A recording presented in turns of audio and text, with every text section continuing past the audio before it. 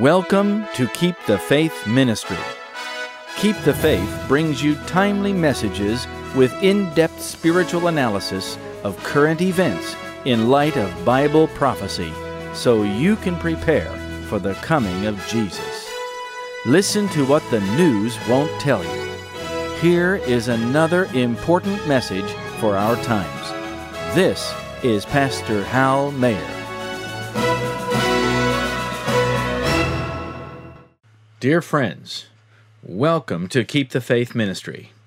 I'm so glad you are joining me today as we study yet another important message for our times. It is hard to imagine that the fulfillments of prophecy are actually maturing quite rapidly on all sides. We're almost to the eternal kingdom of Jesus Christ. A new and better world will finally come, but it is patience that we must exercise now. Here is the patience of the saints, says the Scripture in Revelation 14:12. Here are they that keep the commandments of God and the faith of Jesus. That patience is really a mature confidence in Christ that will remain intact even in the severest trial and persecution. My heart wants Jesus to come this year. I'm thrilled to hear the marching footsteps of the King of Kings and Lord of Lords through the signs of the times. Though we would love to see him come today, we also know that there are many souls that would be lost. So we must wait in patience and endure in patience until he determines that the time has come for his return. It's also hard for many to imagine that Jesus is coming really soon because they're so engrossed in their own things and not in the things of God. Friends, it was like it was at the time of Noah. Everything seemed normal, though there were a few, Noah's family, that saw that things were not normal and that the world had gotten so wicked that something had to be done. In Lot's day, there were only 3 people who finally escaped with their lives. They alone realized that they had better do as God said and get out of the city, and it was none too soon and almost too late. The angels actually had to drag these souls to the gate of the city and demand that they escape for their lives. Do you think the angels will have to do that today with some who linger and to prepare for the coming crisis?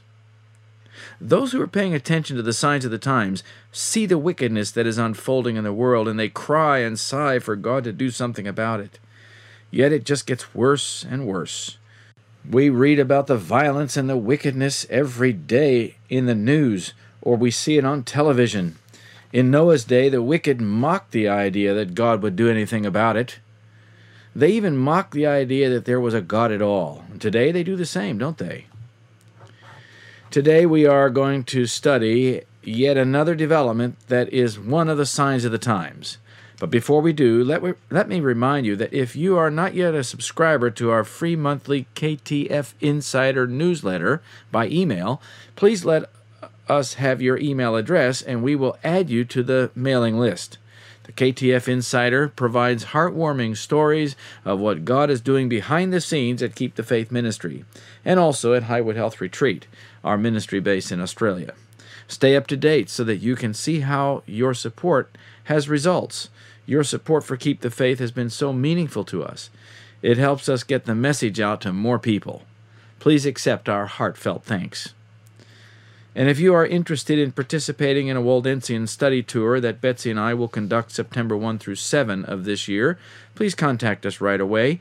We have limited space and it is already time to make plans, so you'll need to move quickly. And lastly, if you have an interest in helping us with the 3rd and final phase renovations at Highwood Health Retreat in December and January, please contact us and let us know. I will work with you to organize and guide. As we begin, let us pray. Our Father in heaven, I pray that you will show us how we have reached a point from which there is no turning back in our society. Today, give us special insight from your word, and let us hear more clearly the voice of God as he speaks to us concerning the preparation that we need to make in the power of Christ for the second coming of Jesus in the clouds of glory. Send your Holy Spirit to us today as we open your word in Jesus' name. Amen. Friends, turn with me in your Bibles to 2 Thessalonians 2, verse 3. Notice what the Apostle Paul says to believers in Jesus in these last days. Here it is. Listen carefully.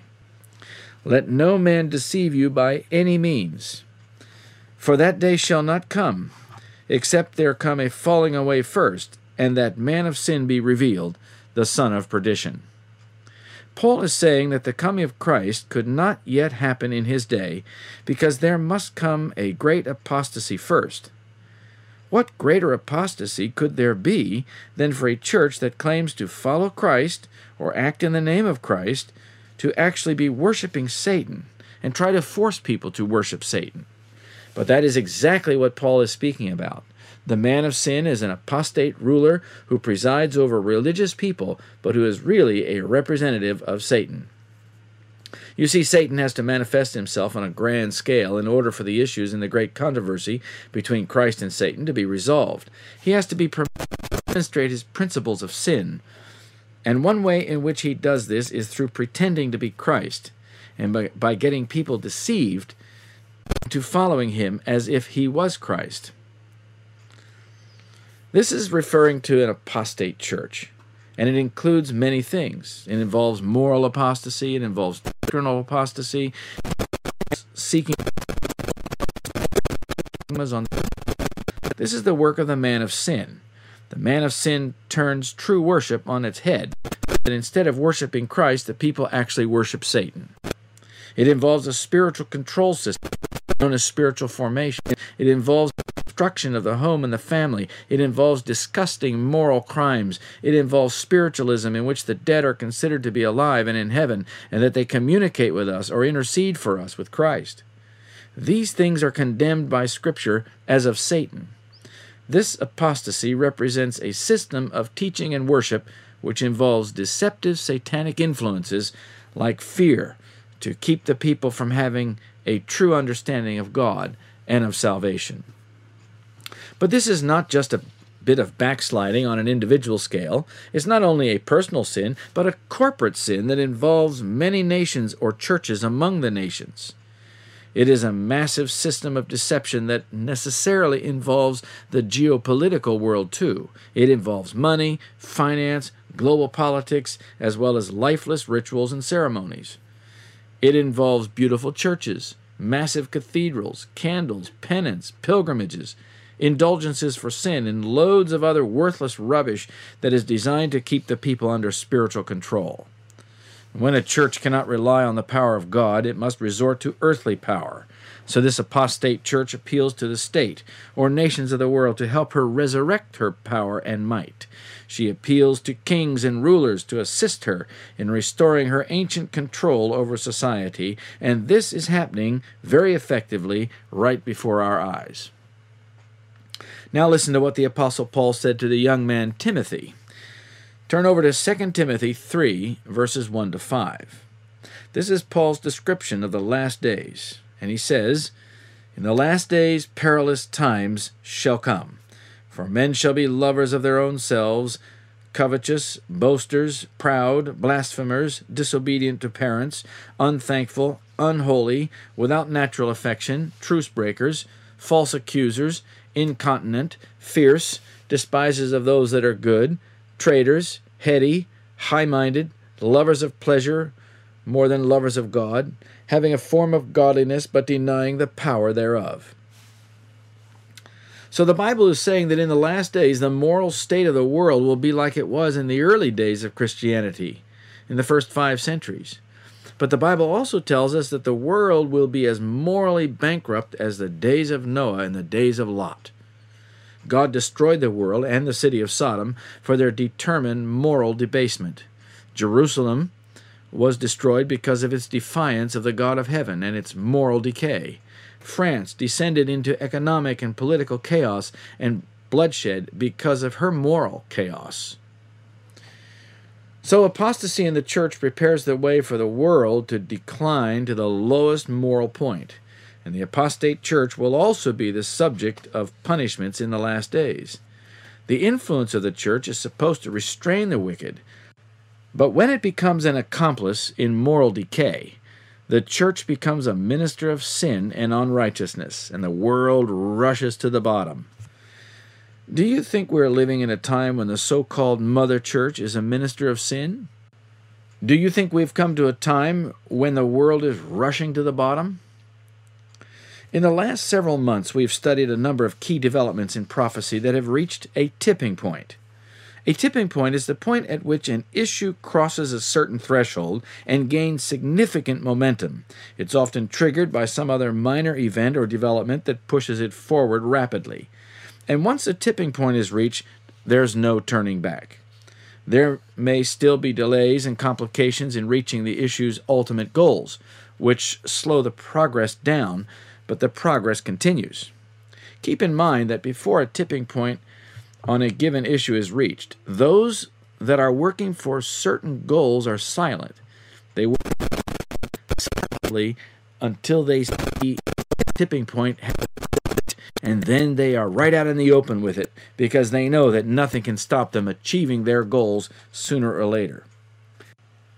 2 Timothy 4 verses 3 and 4 describes our times in sweeping detail too. See if you think we've come to this very time. And I quote, "For the time will come when they will not endure sound doctrine, but after their own lusts shall they heap to themselves teachers having itching ears, and they shall turn away their ears from the truth, and shall be turned unto fables." Do you think we've come to a time when most people will not endure sound doctrine? How many people want to hear about the seventh-day Sabbath? How many people want to hear about the coming judgment? How many people want to hear about the unfolding prophecies that are taking this world to the moral bottom and preparing the cities and nations for the judgments of God?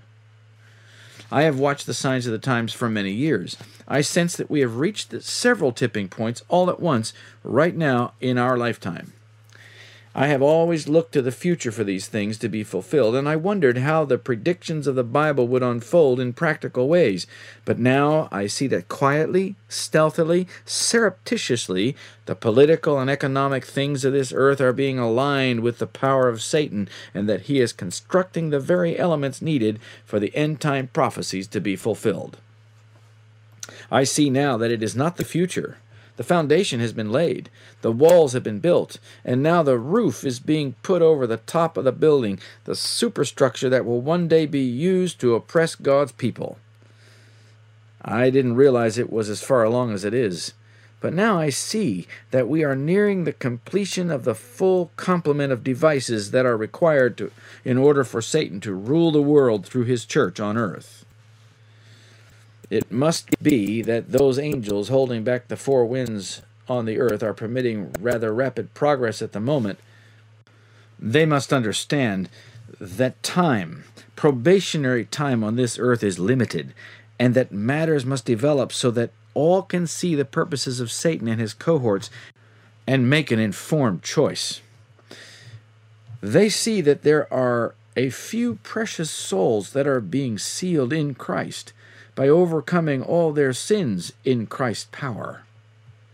I think it's worthy for us to note the tipping points that have reached the point of no return before we move into our primary study for today. First, there is the tipping point of globalization. Once upon a time, 25 to 30 years ago, globalization was very real, but it was not out in the open. Those who tried to expose it were treated as conspiracy theorists and left on the margins of society. Today, however, globalization has gone so far that it is now right out there in the open so that everyone can see it. It is continually in the news, and those that are promoting it are not hiding it. That's why over the last several years I've spent a good deal of time teaching the prophetic connections to globalization from the Bible. Without globalization, there is no chance for there to ever be a universal Sunday law. When I was younger, I wondered greatly how there would ever be a universal Sunday law. I didn't understand the forces of the New World Order from the Bible, so there was no way that I could have put all the pieces together.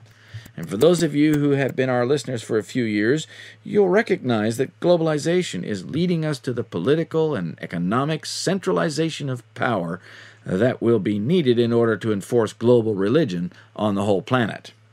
Globalization is no longer being hidden. It is right out there in the open, and it tells me that it has passed the tipping point. It has gained a lot of traction and is gaining momentum every day.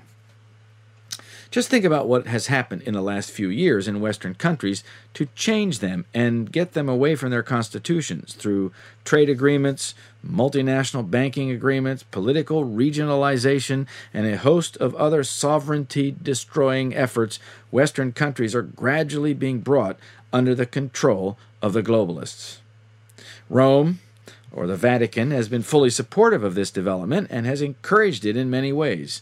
For instance, the last three popes, including the present Pope Francis, have emphasized wealth redistribution, which is a means of saying that the power over wealth should be centralized globally, and wealth will be distributed according to the principles of globalization, or in other words, taken from rich nations and given to poor nations. By the way, wealth redistribution is not going to affect the ultra-wealthy. Wealth redistribution affects the middle class and the poor. We have even seen some experiments in wealth confiscation as countries and their banks go bankrupt. We saw this in Greece, Cyprus, Portugal, and other nations, and we will see it again in the future. I can promise you that. The elites want to take your money from you and give it to themselves in the name of giving it to the poor. They're actually doing a dirty business of misrepresenting the truth, and by quantitative easing, the central banks in Europe and America are stealing the wealth through inflation right out of the pockets of middle class and poor people by the devaluation of their currency. They make you poor in the name of stabilizing the economy, but they're the ones who made the economy unstable in the first place. Second, we have studied another very interesting tipping point in which the political leadership of the world is being taken over by the Jesuits, or by Jesuit-trained political leaders. We have documented this in Europe and in Australia, as well as some level of it in the United States. If we had the language resources, my guess is that we could also document it in Latin America, at least in some countries, in Africa, and perhaps in Asia as well. This tipping point is interesting. In Australia, for instance, it has been brewing for some time, many years in fact, and more Jesuit-trained men gain political office. But now the Sydney Morning Herald speaks of Australian leadership, including the coalition government that is currently in power, as well as the opposition leaders, as a Jesuit jamboree. Listen to a few snippets of the Sydney Morning Herald article. Coinciding with the first Jesuit pontiff in papal history, Australians are poised for their own Jesuit experience. It turns out that the Jesuits have been educating the ruling elite in Australia for many decades. The Jesuits retain a stranglehold on shaping the intellectual development of the sons of well-to-do Australian Catholics. The grip may be strongest in Melbourne, where old-school ties remain a useful social lever.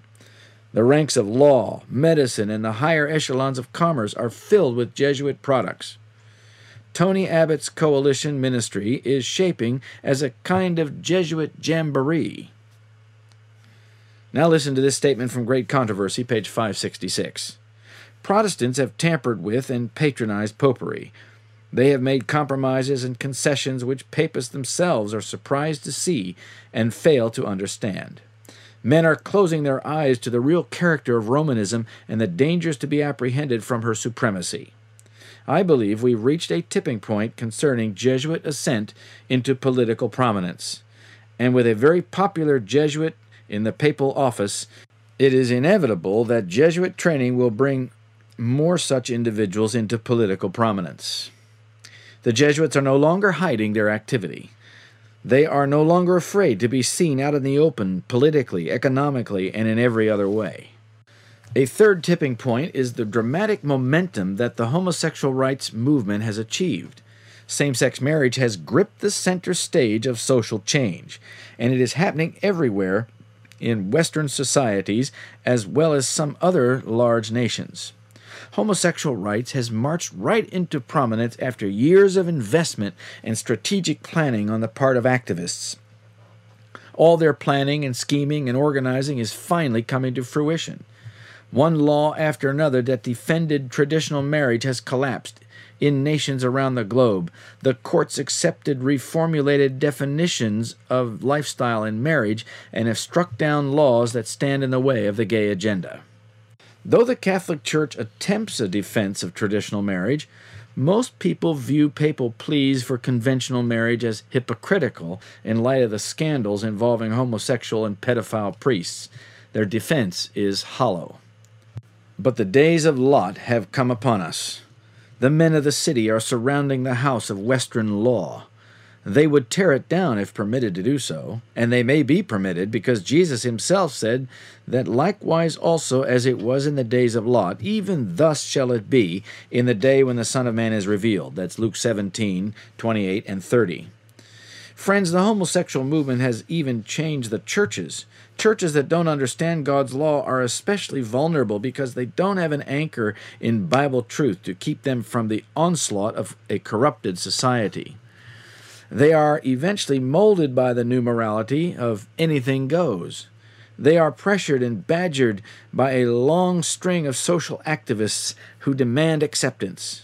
Recently, we looked carefully at the history of how the homosexual movement changed the attitudes of Western societies and what they did to undermine morals and principles so that they can have their way and live with their reprobate minds, as the Bible says, and turn their backs on God's law. We have also recently studied global spying or surveillance, particularly in light of the NSA revelations.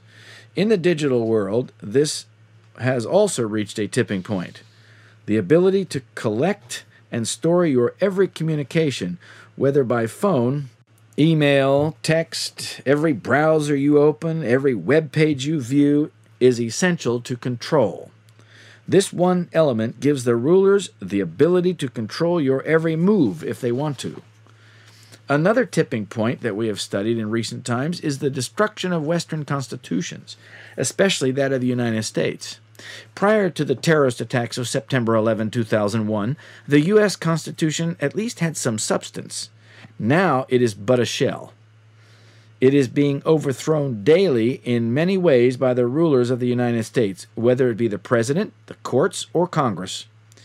And I'm not just referring to the present rulers. I am referring to the previous president and other government officials as well.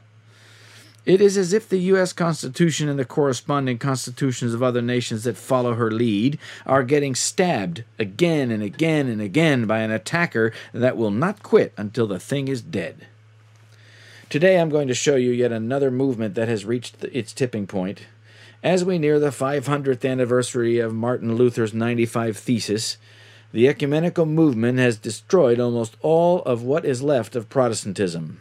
Protestantism was first neutered and now is being completely overthrown.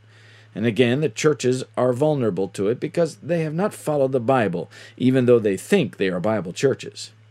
By the fact that most churches keep Sunday, which is a Roman Catholic institution, they show that they are vulnerable to Rome's deceptive arguments, and are they ever vulnerable? Recently, there was a YouTube video that went viral, at least among many of God's people, in which the Pope spoke to a Pentecostal ministers' conference in Fort Worth, Texas, by a video.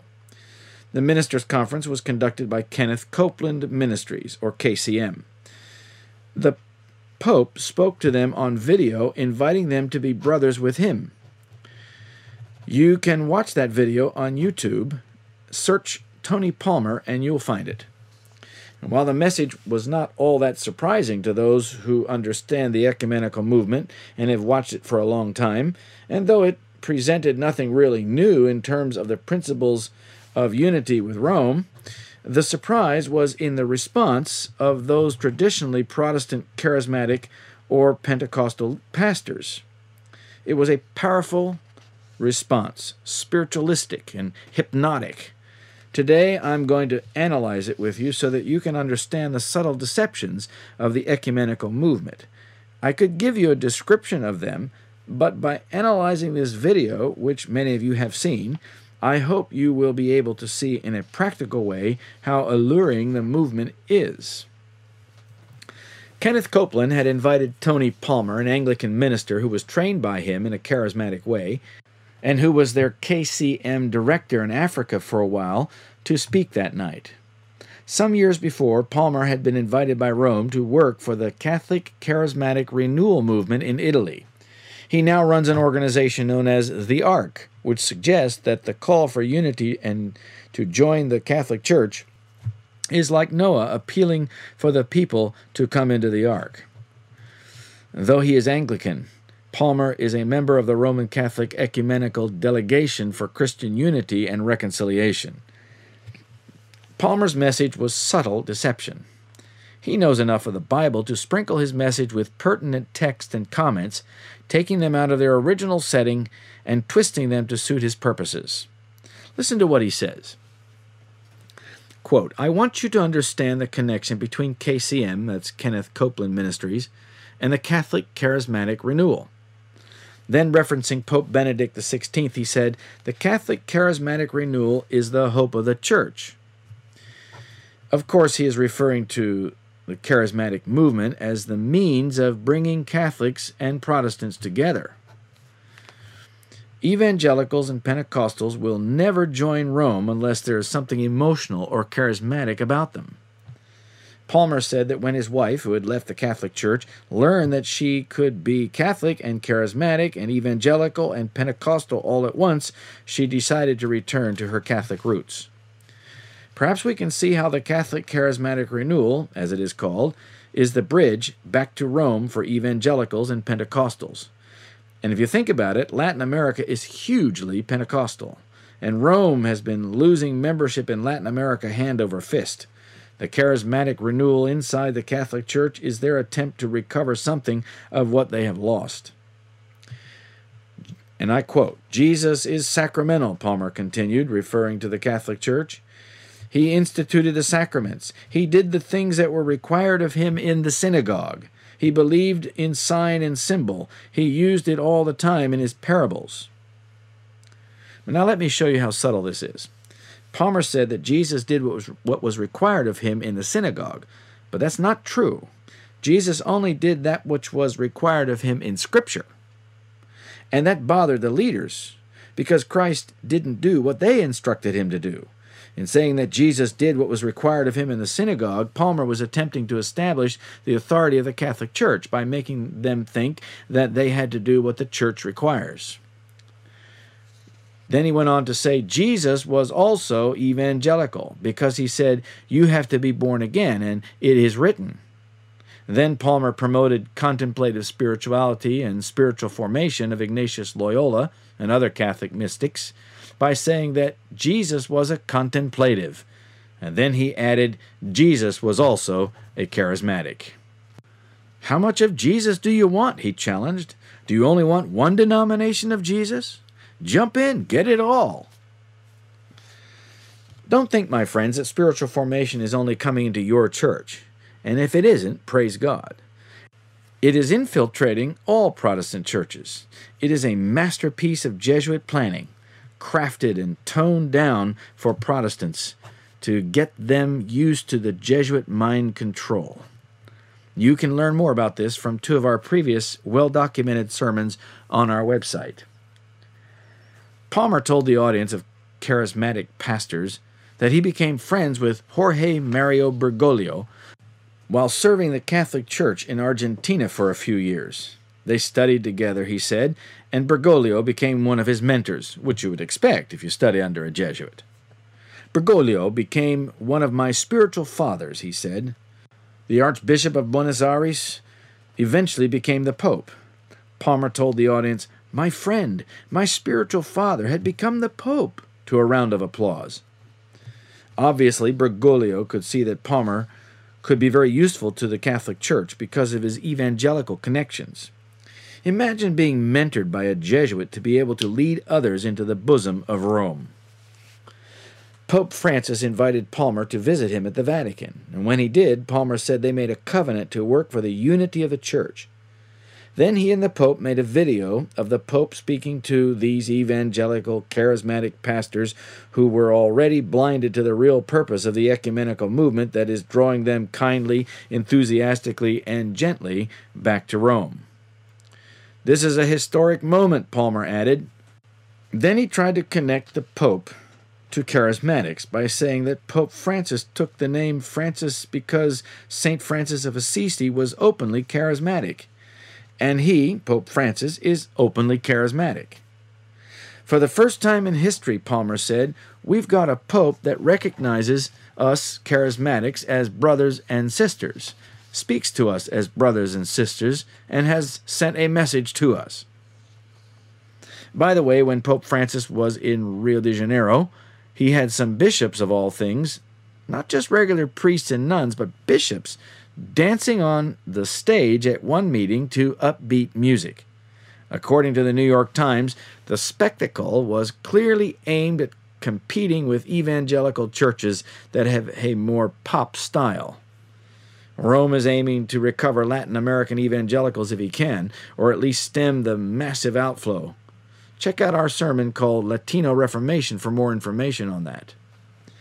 Remember, my friends, these charismatics don't have a deep loyalty to Scripture. They use Scripture for their own ends, but they are vulnerable because they have not followed advancing light and have turned their backs on the teaching of Scripture concerning Rome and other things. They don't have any distinctive doctrines that provide a rudder to keep them from being drawn in. Friendship is very important to the ecumenical movement. Rome understands that if she's ever going to get non-Catholics to return to her bosom, she must be friendly with them. Then Palmer continued using theological ideas to connect these charismatics to the ecumenical movement of Rome.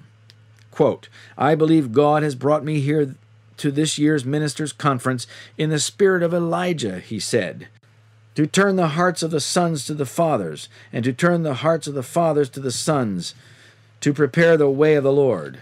And we know that prophecy always has a double fulfillment, and we know that Elijah will come before the second coming as well. I have understood that the spirit of Elijah is the spirit of reconciliation, to return hearts to each other. Notice that he mentioned the second coming. He's making a broad, sweeping appeal that anyone who doesn't know their Bibles and understand the true unity that can only come when it is rooted in truth, Bible truth, will be led blindly into the ecumenical alliance with the man of sin. Returning to Rome is certainly not the meaning of the prophet Malachi when he spoke about Elijah. Then Palmer made another false statement. He said, we know that for the first 1,000 years there was only one church. It was called the Catholic Church. Well, friends, there were other smaller churches that refused to participate in the false teachings and practices of Rome during the Dark Ages. There wasn't just one church. They were viciously persecuted by the Roman Catholic Church. They were another church, completely different church, built on completely different principles. They were a Bible church. They were known as the Waldenses and the Albigenses. They were known as the Huguenots, and many others were scattered all over Europe. They were in league with heaven, not with the Pope. The word Catholic means universal, said Palmer. It doesn't mean Roman. And if you're born again, you are Catholic, he added. I've come to understand that diversity is divine. It's division that's diabolical, Palmer continues. And while that is true on its face, there can be no unity outside of Bible truth. Palmer is inviting them to unity without truth. The ecumenical movement wants to bring unity on the basis of tradition, Catholic tradition, under the authority of the Pope, not under the authority of the Bible. And I quote, the glory that the Father had, he gave to Jesus, Palmer intoned. The glory was the presence of God. What is the charismatic renewal? It's when we experience the presence of God. And he said, I give them the glory for a pragmatic reason, so that they may be one. It's the glory that glues us together, not the doctrines, he declared. Notice two things. First, Palmer misrepresents the glory of God. The glory of God is not his presence, it is his character. And when his character of truth is present, then you have the glory of God. Secondly, he says that unity is not in the doctrines. Yet the very prayer of Christ for unity, which he quotes, says, sanctify them in thy truth. Thy word is truth. Yet Palmer leaves out that verse. Notice what God said to Moses when he pled with God to show him his glory. It's in Exodus 33, verse 18. Listen carefully to what God defines as his glory. And Moses said, I beseech thee, show me thy glory. And God said, I will make all my goodness pass before thee. Then in chapter 34, verses 6 and 7, when it actually happens, the Bible says, And the Lord passed by before him and proclaimed, the Lord God, merciful and gracious, long-suffering and abundant in goodness and truth, keeping mercy for thousands, forgiving iniquity and transgression and sin, and that will by no means clear the guilty, visiting the iniquity of the fathers upon the children and upon the children's children unto the third and fourth generation. God's glory, then, is his goodness, his character, his truth. You cannot have his glory without these. Of course, if you have his character and his truth, you will have his presence. But Tony Palmer turns these truths on their heads and makes it seem as if God's glory isn't related to character and truth at all. Evangelical charismatics who have only a superficial knowledge of Scripture are very vulnerable to this. They think that when they have some emotion, they have the glory of God. I can assure you that if you do not have a deep understanding of Scripture, you will find this appeal to false unity so attractive and irresistible that you'll find your way into the Roman Church. If you accept that Christ is living in me, and the presence of God is in me, and if the presence of God is in you, that's all we need, claimed Palmer, because God will sort out all our doctrines when we get upstairs. Palmer is saying that doctrine is not important. Not even the popes view it that way. The popes have reaffirmed Catholic doctrine over and over again as essential to salvation. Pope Benedict XVI was foremost in this, but Scripture tells us that it is truth that unites believers. Palmer then says, in 1999, the Roman Catholic Church and the Protestant Lutheran Church signed an agreement that brought an end to the protest. Brothers and sisters, Luther's protest is over. The protest has been over for 15 years. If there is no protest, how can there be a Protestant church? Maybe now we're all Catholics again. But we are Reformed. We're Catholic in a universal sense. We are not protesting the doctrine of salvation by the Catholic Church anymore. We now preach the same gospel. We now preach you are saved by grace through faith alone. End quote. Imagine saying that evangelicals and Catholics are preaching the same gospel. That, too, is absolutely false. Rome still believes all that it ever believed. For most evangelicals and Pentecostals, all that matters to them is justification. That's true for Lutherans and Calvinists also. Justification alone is their mantra, and it was Luther's mantra too. But it wasn't the only doctrine Luther contested with Rome. The Catholic Church has artfully and skillfully restructured its own wording on the doctrine of justification so that former Protestants will be willing to sign an agreement about it and think that they are all now preaching the same gospel. And while he's quoting the agreement signed by the Protestant Lutheran Church and later by the worldwide Methodists with Rome, he is actually misrepresenting Roman Catholics to these Pentecostal pastors. Rome has not changed its doctrine of salvation. Rome signed the agreement with the Protestants because it could adjust certain wordings to match Protestant ideas. But there's much more to Roman Catholic theology. Rome has perjured itself before these Protestants.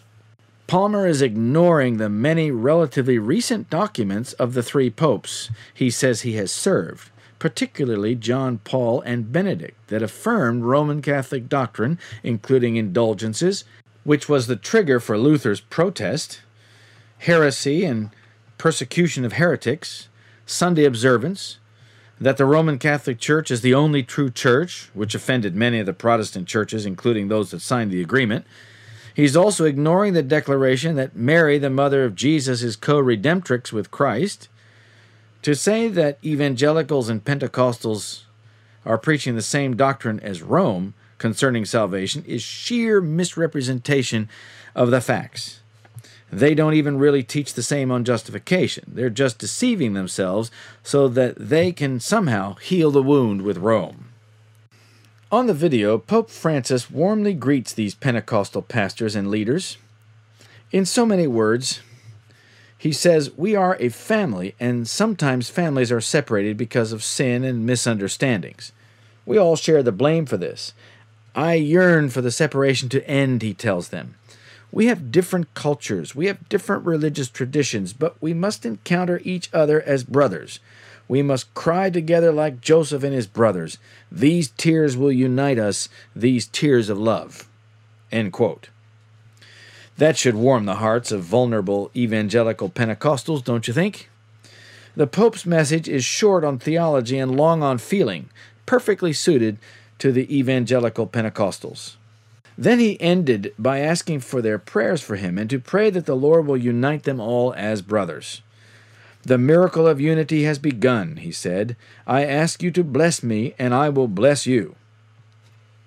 Then Kenneth Copeland led the large gathering in speaking in tongues and blessing the Pope.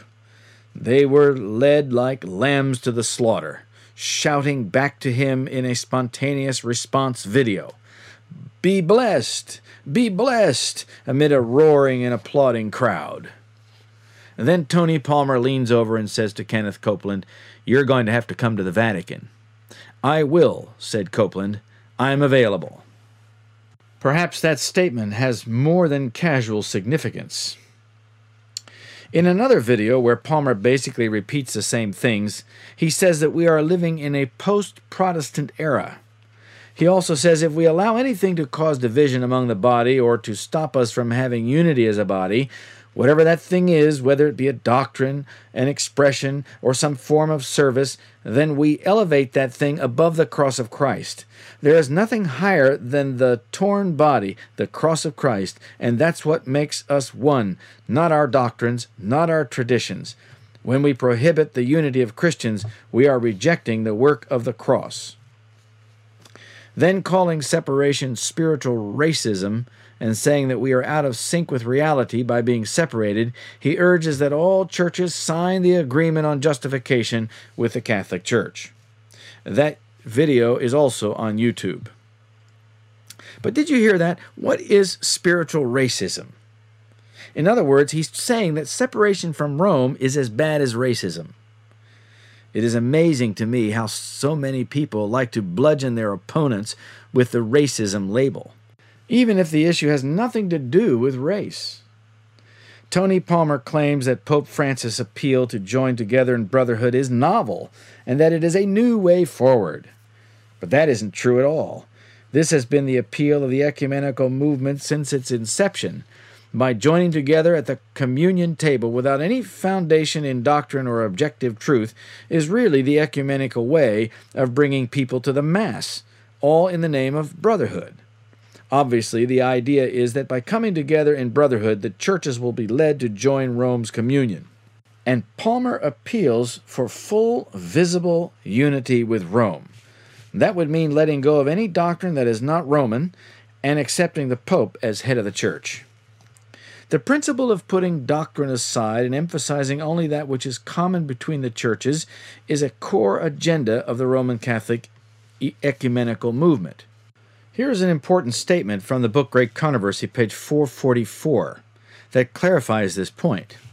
The wide diversity of belief in the Protestant churches is regarded by many as decisive proof that no effort to secure a forced uniformity can ever be made.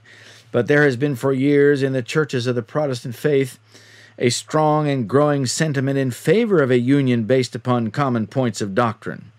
To secure such a union, the discussion of subjects upon which all are not agreed, however important they might be from a Bible standpoint, must necessarily be waived. The Roman Catholic appeal to those who put a higher priority on emotion than doctrine is almost irresistible. These days, the Catholic Church is very accommodating to anyone and anything. Catholicism hasn't changed much other than her surface veneer. The Vatican knows that she can attract anyone who doesn't know the Bible. Most people have no clue that Rome misuses Scripture to deceive them. Here's another statement from Great Controversy, page 566. Protestants have tampered with and patronized popery. They have made compromises and concessions which papists themselves are surprised to see and fail to understand. Men are closing their eyes to the real character of Romanism and the dangers to be apprehended from her supremacy. Friends, if you are only hearing sermons about the cross, love, unity, You are being groomed for the ecumenical delusion. If your pastor is only teaching the same thing that you can hear in an evangelical or Baptist church, he is preparing you to be vulnerable to the ecumenical pressure. He is preparing himself for it too. Think about this. Tony Palmer suggests that the only issue between Rome and the Lutherans was over the doctrine of justification. This is false. For instance, Martin Luther was very strong in teaching on the priesthood of all believers, which is a doctrine that teaches that we can come to Christ directly. We do not need an earthly priest to mediate for us. Luther also taught that Holy Scripture was the only source of inspired knowledge of God and of His revealed will. This is completely opposite of the Catholic Church that teaches that tradition is equal with Scripture, even in regard to salvation. Thirdly, Luther taught that the Pope has no more authority over the Church than any other human being. In fact, Luther taught that the Pope was Antichrist and had usurped the authority of Christ in the Church. Luther also taught that priests should marry and should not be celibate. He believed that celibacy leads to moral crimes, abuses, and sinful offenses in the sight of God. Rome continues to teach priestly celibacy. Tony Palmer knows all this. The list goes on, and the differences between the teachings of Martin Luther and the Catholic Church is long. In saying that the only difference is the doctrine of justification, he is either lying or he doesn't know the facts. The Lutheran Reformation did more than revolutionize the old Roman Catholic Germany and Europe. The Lutheran Reformation gave the people the Bible in their own language. This was Luther's most important task, and it had a ripple effect that changed everything about society. Let me explain that. Because of the spiritual darkness, the people hungered for truth. Because of the Waldensian missionaries that had for a millennia traversed all over Europe, providing a few Bibles or portions of Bibles to the people and showing them the false teachings of Rome, Europe hungered for a change, a big change, and one thing led to another. The Bible in their own language made them eager to go back to school and learn to read so that they could read the Bible. This had a direct effect on the intellect of Europe in general and greatly improved the ability of the people to think clearly. Now they could question and even argue with the priests from Scripture, which was terrifying to the ignorant priests and monks. With increased intelligence and mental ability, the people could then improve efficiency by inventing things that made life easier and more productive. They could make more product and sell more goods, which improved their personal wealth as well as their national economy. A middle class arose which had more money than they needed to buy food, clothing, and shelter. Instead of being stagnant, the economy began to move forward, and it was all because of the Bible. The Bible also brings freedom. To know Jesus personally brings freedom. This led to the desire for freedom in society too.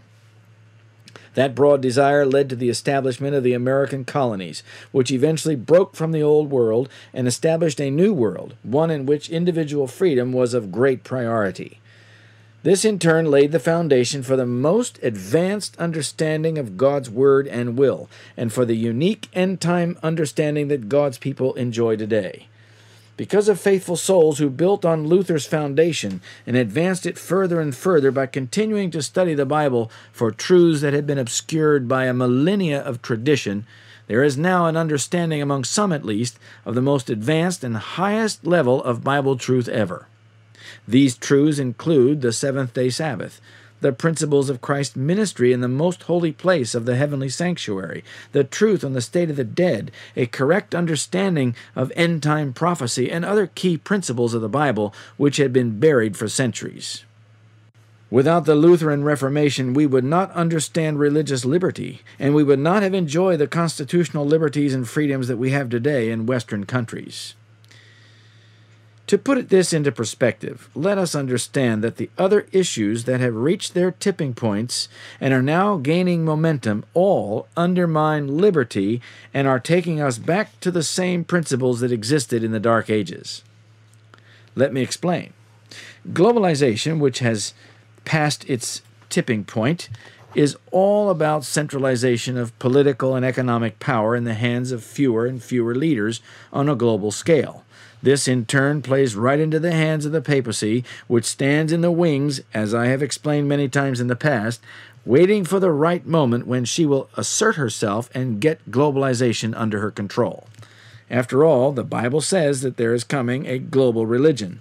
The Roman Catholic Church is the only global church in a position to fulfill the prophecy of Revelation 13, verse 8. Along with the political globalization, there is economic globalization. The economic crisis precipitated unprecedented devaluation of currency, especially in Western countries, with a couple of notable exceptions. This is also restoring the medieval order by stripping the middle class right out of society. The result will be that a few will have great riches, and the bulk of the populations of formerly wealthy nations will be poor and dependent on the government for subsistence, just as it was in medieval times and during the lead-up to the French Revolution. With the rise of the Jesuits to political prominence has come another tipping point, which promises to bring the Western world back under the influence and eventually the control of Rome and reestablish the principles of medieval times.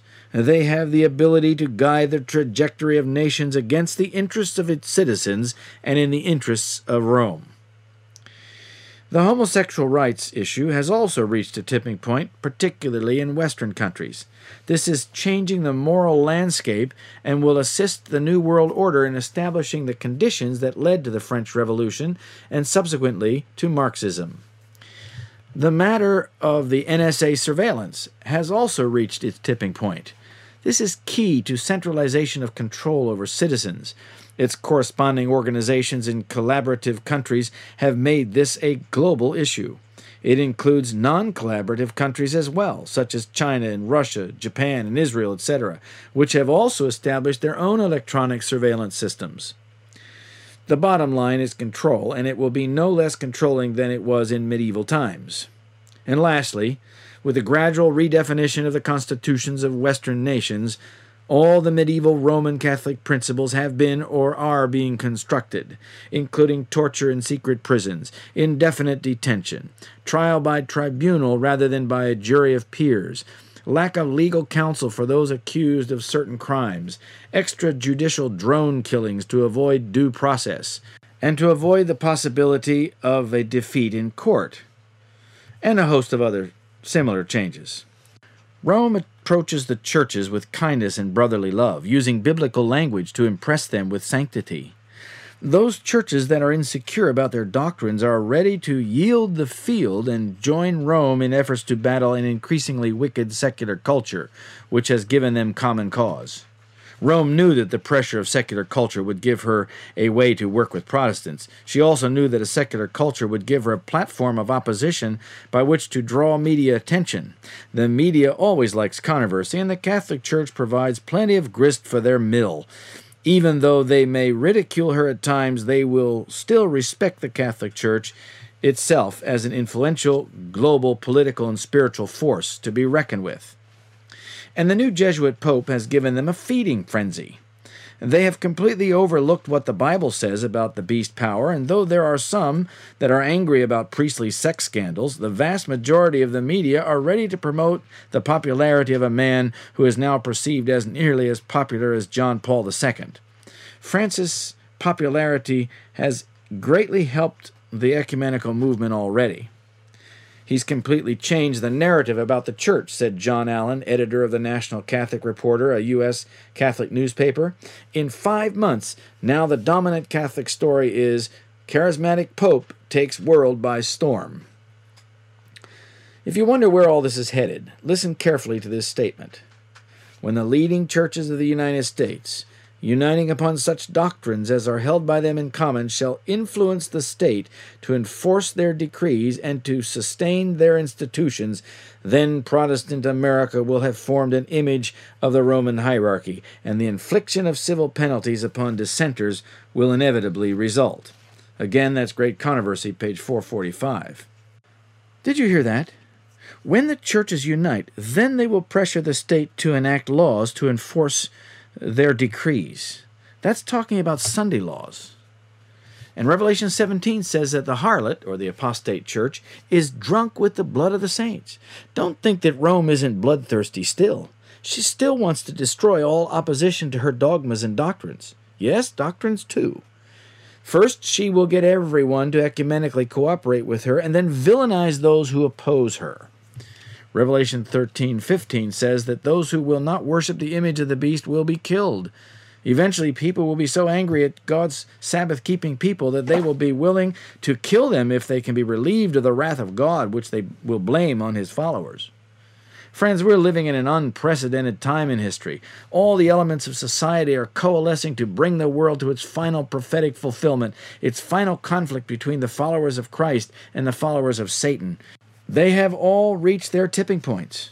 May God help us understand the signs of the times and give us wisdom to prepare for the powerful deceptions that are already coming upon the world.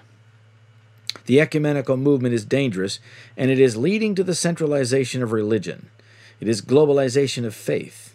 Revelation 13:8 says, "And all that dwell upon the earth shall worship him, whose names are not written in the book of life of the Lamb slain from the foundation of the world." This pivotal prophecy is talking about the ecumenical movement. Amazingly, all the core issues required to make this prophecy come to pass are reaching their tipping points more or less at the same time. They are converging on the most important moment in history. My friends, doesn't that inspire you? Doesn't that give you courage that these long-looked-for prophecies are being fulfilled and that Jesus is coming soon? Oh, I am. The ecumenical movement has removed all protest to Rome's abusive doctrines and practices. The ecumenical movement has muted the voice of once clear and established Protestant churches and co-opted them and made them partners with Rome. It is only a matter of time until God releases the winds of strife. Friends, please unite with Christ and find a church where you will hear the distinctive end-time principles of truth. Put all you are and all you have on the altar so that Christ can teach you how to live in order to navigate the times ahead. Let us pray. Our Father, our righteous Father, thank you for showing us how all these things are coming to pass. Thank you for showing us the tipping points that are converging in our day. Please help us prepare for the coming crisis that's on the horizon, and let us not be vulnerable to the ecumenical movement, but stand by the distinctive truths, the end-time truths of God's Word. Father, please, in Jesus' name, awaken us and help us sense that we are near the end. Please open our eyes that we may see. In Jesus' precious and holy name I pray. Amen.